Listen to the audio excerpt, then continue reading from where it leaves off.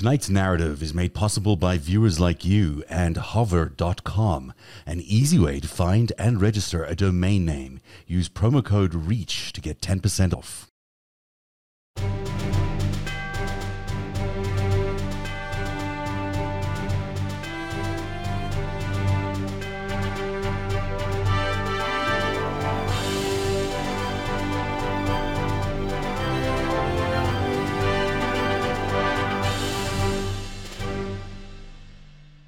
And hello, everybody. Welcome to Narrative. Hello, Eric Garland. Nice to see you. It's been a couple of days. Hello, Zev Shalev.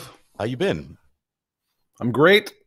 We have a lot to talk about tonight, but there's nothing structured. There's nothing organized, but there's just so much stuff going on, and we'll discuss as we go through it.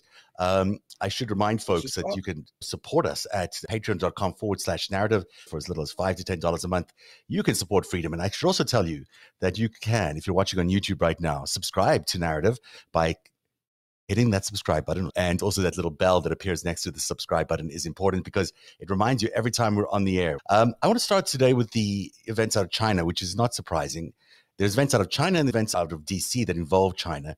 And the Communist Party Congress just wraps up under very difficult circumstances. There's definitely been a consolidation of power around Xi Jinping.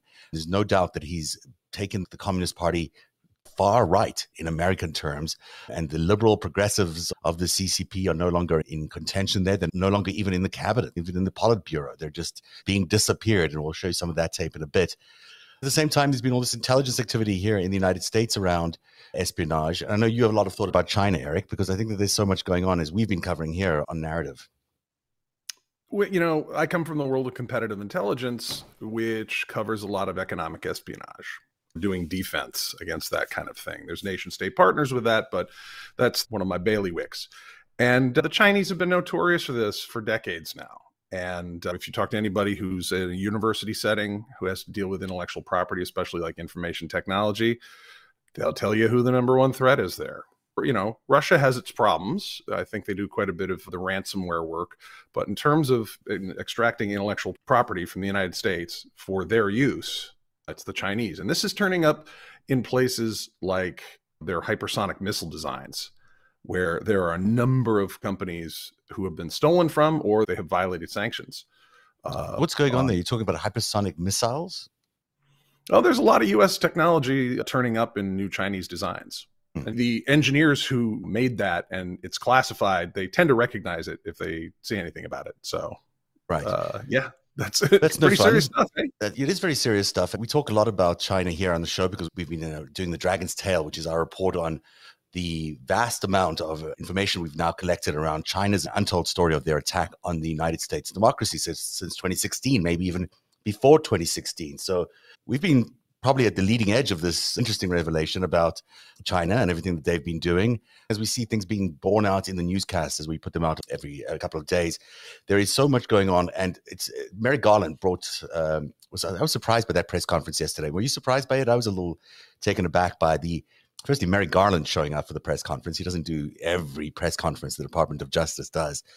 They don't normally do this kind of stuff out in public. Counter-espionage is not something that happens in criminal courts most of the time. It happens, as you pointed out in your great thread the other day, it happens in, behind the scenes. It's espionage. It's secret. But here it was playing out on television That's screens. The rumor. You wouldn't know. How would you know? But Eric, tell us a little bit about how important this press conference was, because it's really unusual to have an event like this happen. The goal of most counterintelligence is to neutralize the threat, because if we're going to bring you into a court of law and arrest you, even if you're a foreigner, you get rights to the U.S. Constitution and the federal rules of criminal procedure, and you have a right to disclosure. Now, in the case of something that has to do with espionage, there are often classified documents that led to the government building its case. And there's usually a very thick wall between the criminal division and the counterintelligence and FBI and DOJ in general. And there has to be some crossover there. So the general approach towards counterintelligence is to figure out who's messing around, who they work for, if they're a citizen of that country, or if they're being employed by somebody to work as an intermediary, figure out who they are, what they're doing, what they want, and then you try and close down the threat to the nation. That's not the same thing as prosecution. Prosecution is collection of evidence, which is not the same thing as intelligence. And evidence has to be available to present to that defendant's counsel. So there's a whole bunch there we might not want to let go. As a result, you just don't see that many espionage prosecutions. The one going on with Tom Barrack in the United Arab Emirates, if I could name check that just real quickly for contrast here, that one's going forward. They've got his text messages with these Emirati officials, and our old buddy Tom Barrack, who's Donald Trump's business partner in that stupid hotel in DC, and he apparently staffed Trump's 2016 campaign. Yeah. And right. He ran all the finance for the inauguration. He was like the lead guy. You know, it's been accused by the U.S.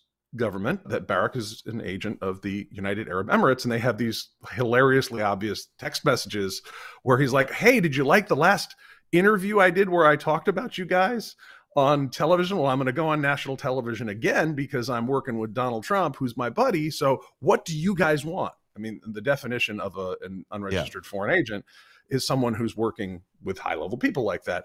And Barrack's testimony was that he didn't really know they were with the government. And if you look at the government's indictment, it says, like, official number 1 worked with the emir. Official number 2 was a high-ranking officer in the armed forces. Official number 3 was on the National Security Council. My joke there is like, what, are we supposed to believe that's a mom and pop, like, organic farmers market, National Security Council, and armed forces, and not the government one? There's usually only one. I guess that's what he's trying to say. I mean, ignorance is no protection from a crime, right? You still are prosecuted for a crime, regardless of the fact that you're ignorant of the realities of what was going on.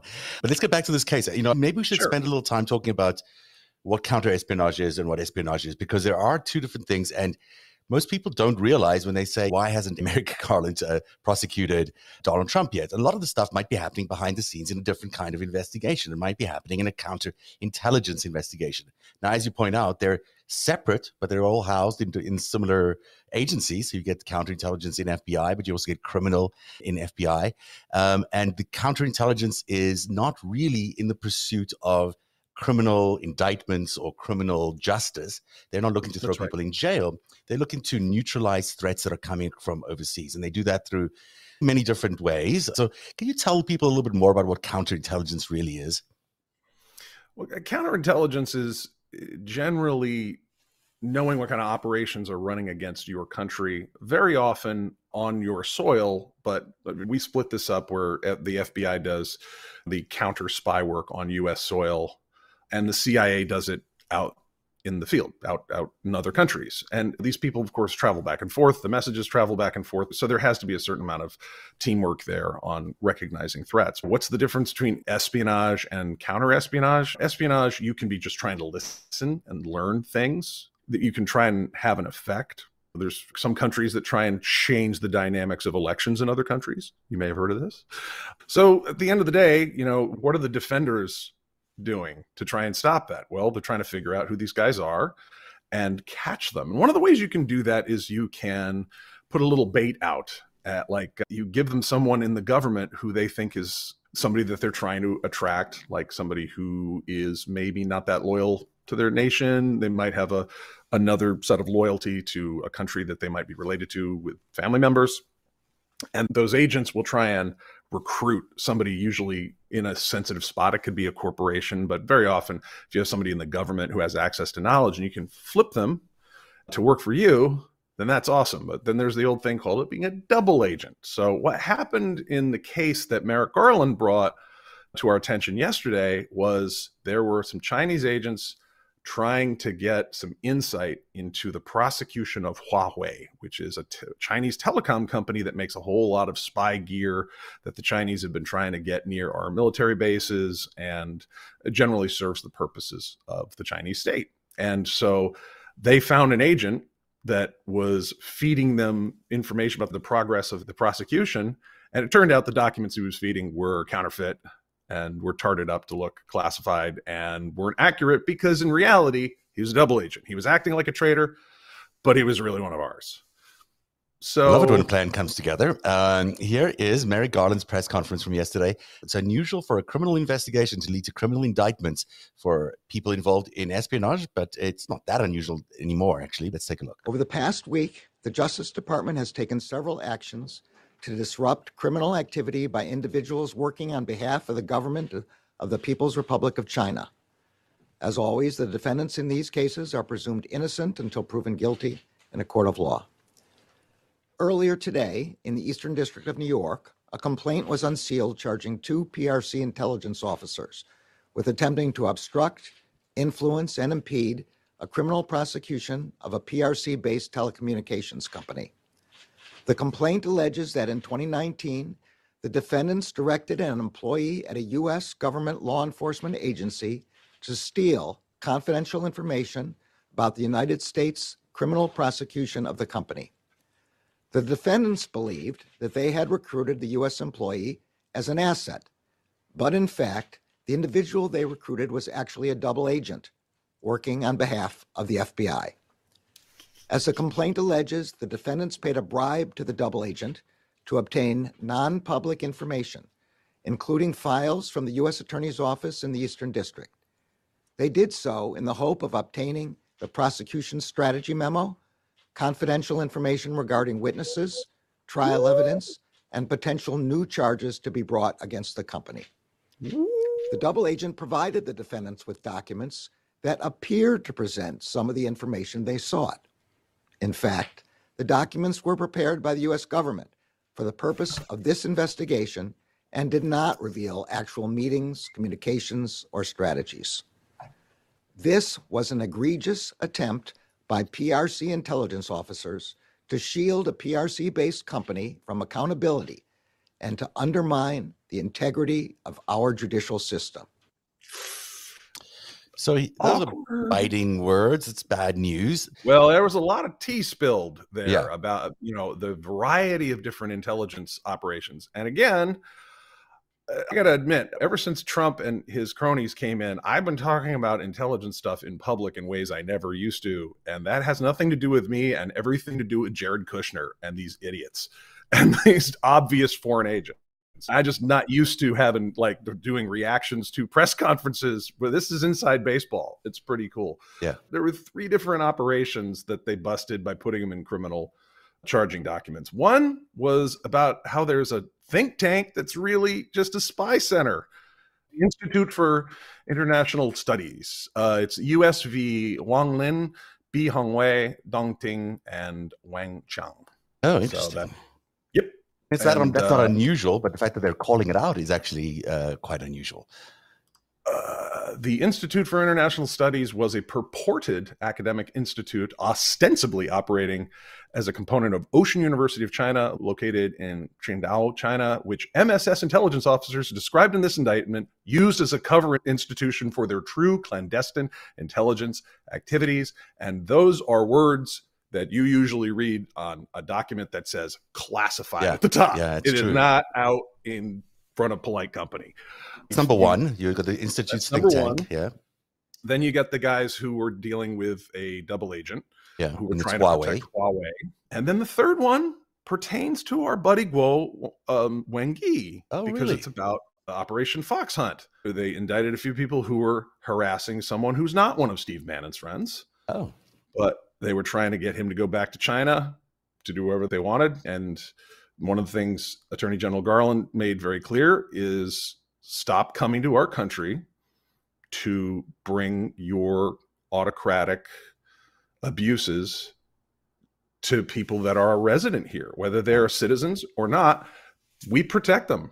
It's been happening a lot. They basically are coming to America or coming to Canada, wherever they might be, kidnapping Chinese nationals that are living in the United States, often citizens in the United States, and returning them back to mainland China. And we're not really sure what happens then. Are these people supposedly prosecuted there? Or are they then turned into assets? So it's very difficult to get insight into what exactly happens in China. And of course, China has also been accused lately of opening up all these police stations in the United States and in China in communities under the guise of being there to renew passports or whatever. But really what they're there for is to keep an eye out on the communities inside the United States or Canada, and keep an eye out for any people who might be dissidents or speaking too much out about the Chinese Communist Party. So it really is the long arm of the Chinese Communist Party reaching into the United States and Canada. So that's the third case that the DOJ brought. Yeah. And it relate because it's Operation Fox Hunt, of course. Guo Wengi was sort of a fake victim of that. Right. He's not really being pursued. Dissident. He's the pursuer. Yeah. So all of this is happening as China is doing its own rebuilding, rebranding. I don't know what you would call these. Some people have called it Xi or Xi maximum years that we're going through right now. The ascendance of Xi Jinping as the supreme leader of China, but also now in his third term, and who knows how long he intends to stay in power.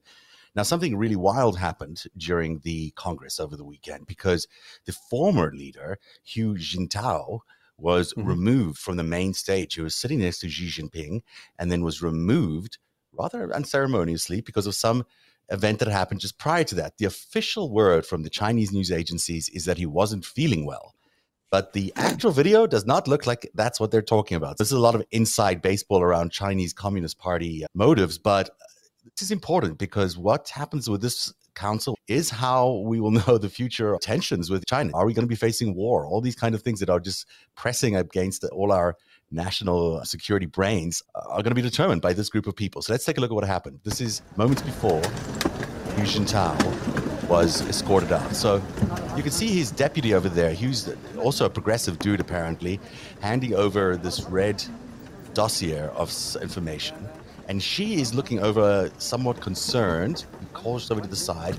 They're having some sort of disagreement about who should actually possess this document, this dossier. They're talking to each other. And then comes the guy that she has called from the side. You see this attendant who shows up. He's wearing a mask there. She just called him over.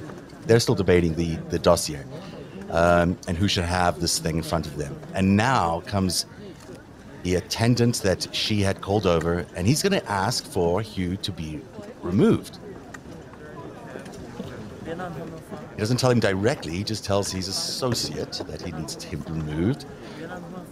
And that binder is now in the hands of Hu Jintao's deputy there. But notice what the attendant is doing. He moves it over back to Hu Jintao. Then it gets moved back to the deputy. Now they're going to have a conversation about that, and Hu Jintao is asked to leave with that same binder. She turns away, heading not to really notice, but he does, of course, notice what's going on. This is happening on live television in China, and there is the supposedly unwell but looks fine Hu Jintao, who's old but not certainly in any frail condition, but is refusing to move. He's refusing to be taken away from his position. This is an incredible embarrassment for the former president of China, and he is going to be ultimately ushered away. That kind of public humiliation in China is a big deal. Yeah, it's a big deal. I mean, that doesn't look comfortable for anybody, but this is public humiliation. And notice as he's been taken away, Hu Jintao does ask Xi if he supports this, or at least that's what it looks like he's asking him. Xi then nods, yes. And I think this might happen right here.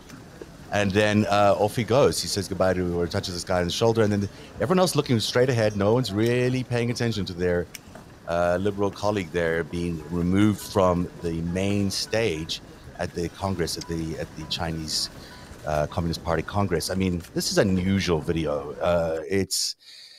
What does it really mean? Kind of a purge feel to it. I mean, oh, yes, I want to hear the transcript of what was said and the translation, but that had Mao Zedong, Stalin kind of feel to it.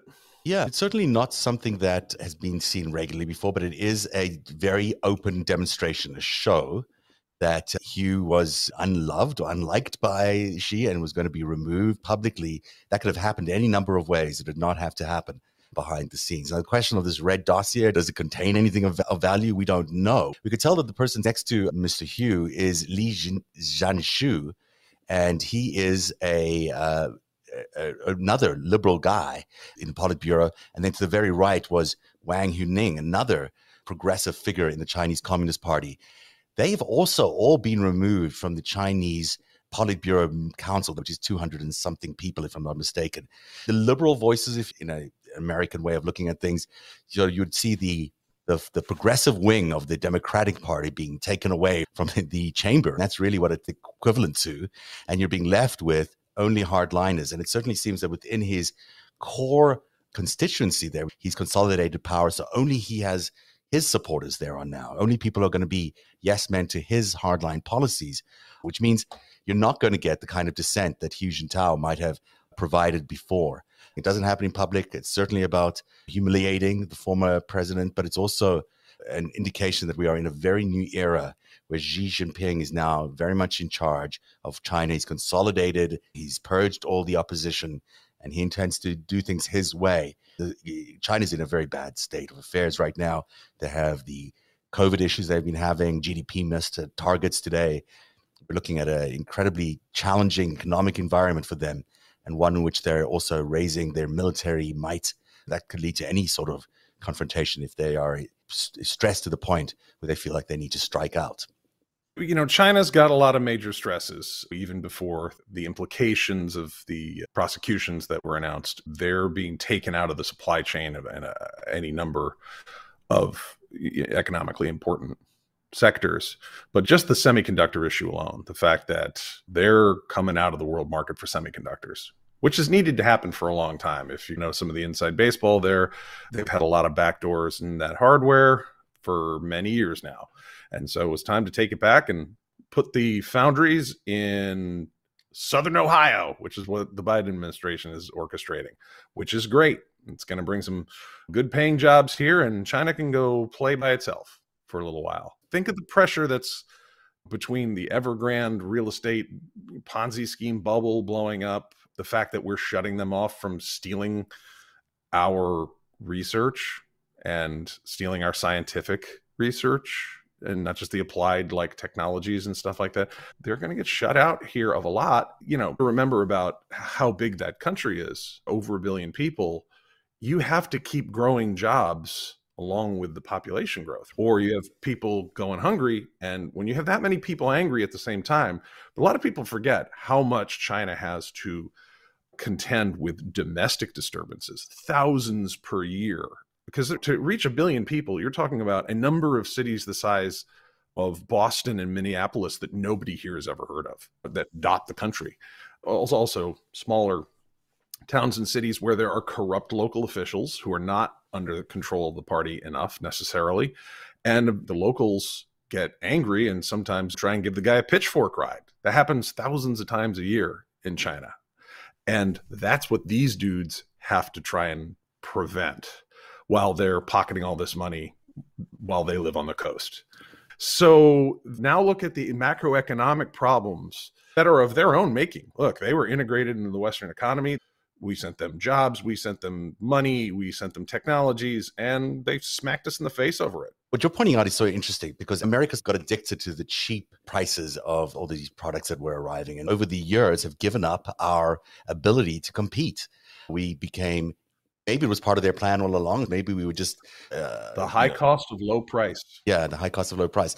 But that whole investment in China has come to roost. And now we're facing a very different situation where these guys do have a lot of money. They do have a lot of influence around their part of the world.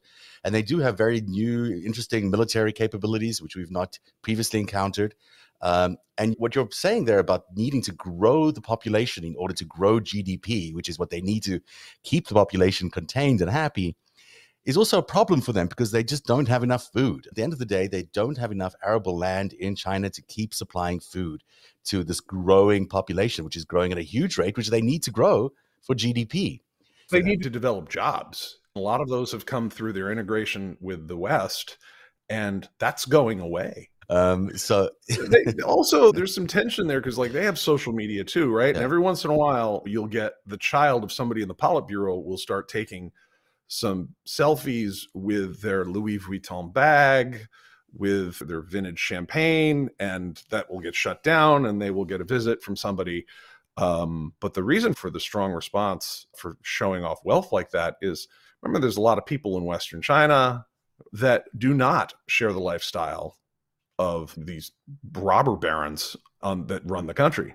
And as the economy starts to recede, as they get cut off. I mean, remember, we've talked about on this program the Quad Alliance of Australia, United States, India, and Japan. What were they doing? Locking China out of the rare earths extraction and refinement business, because they wanted to control the electrical future, the moving to the grid, the dealing with climate change. China wanted to be in control of that, but they're not. We are.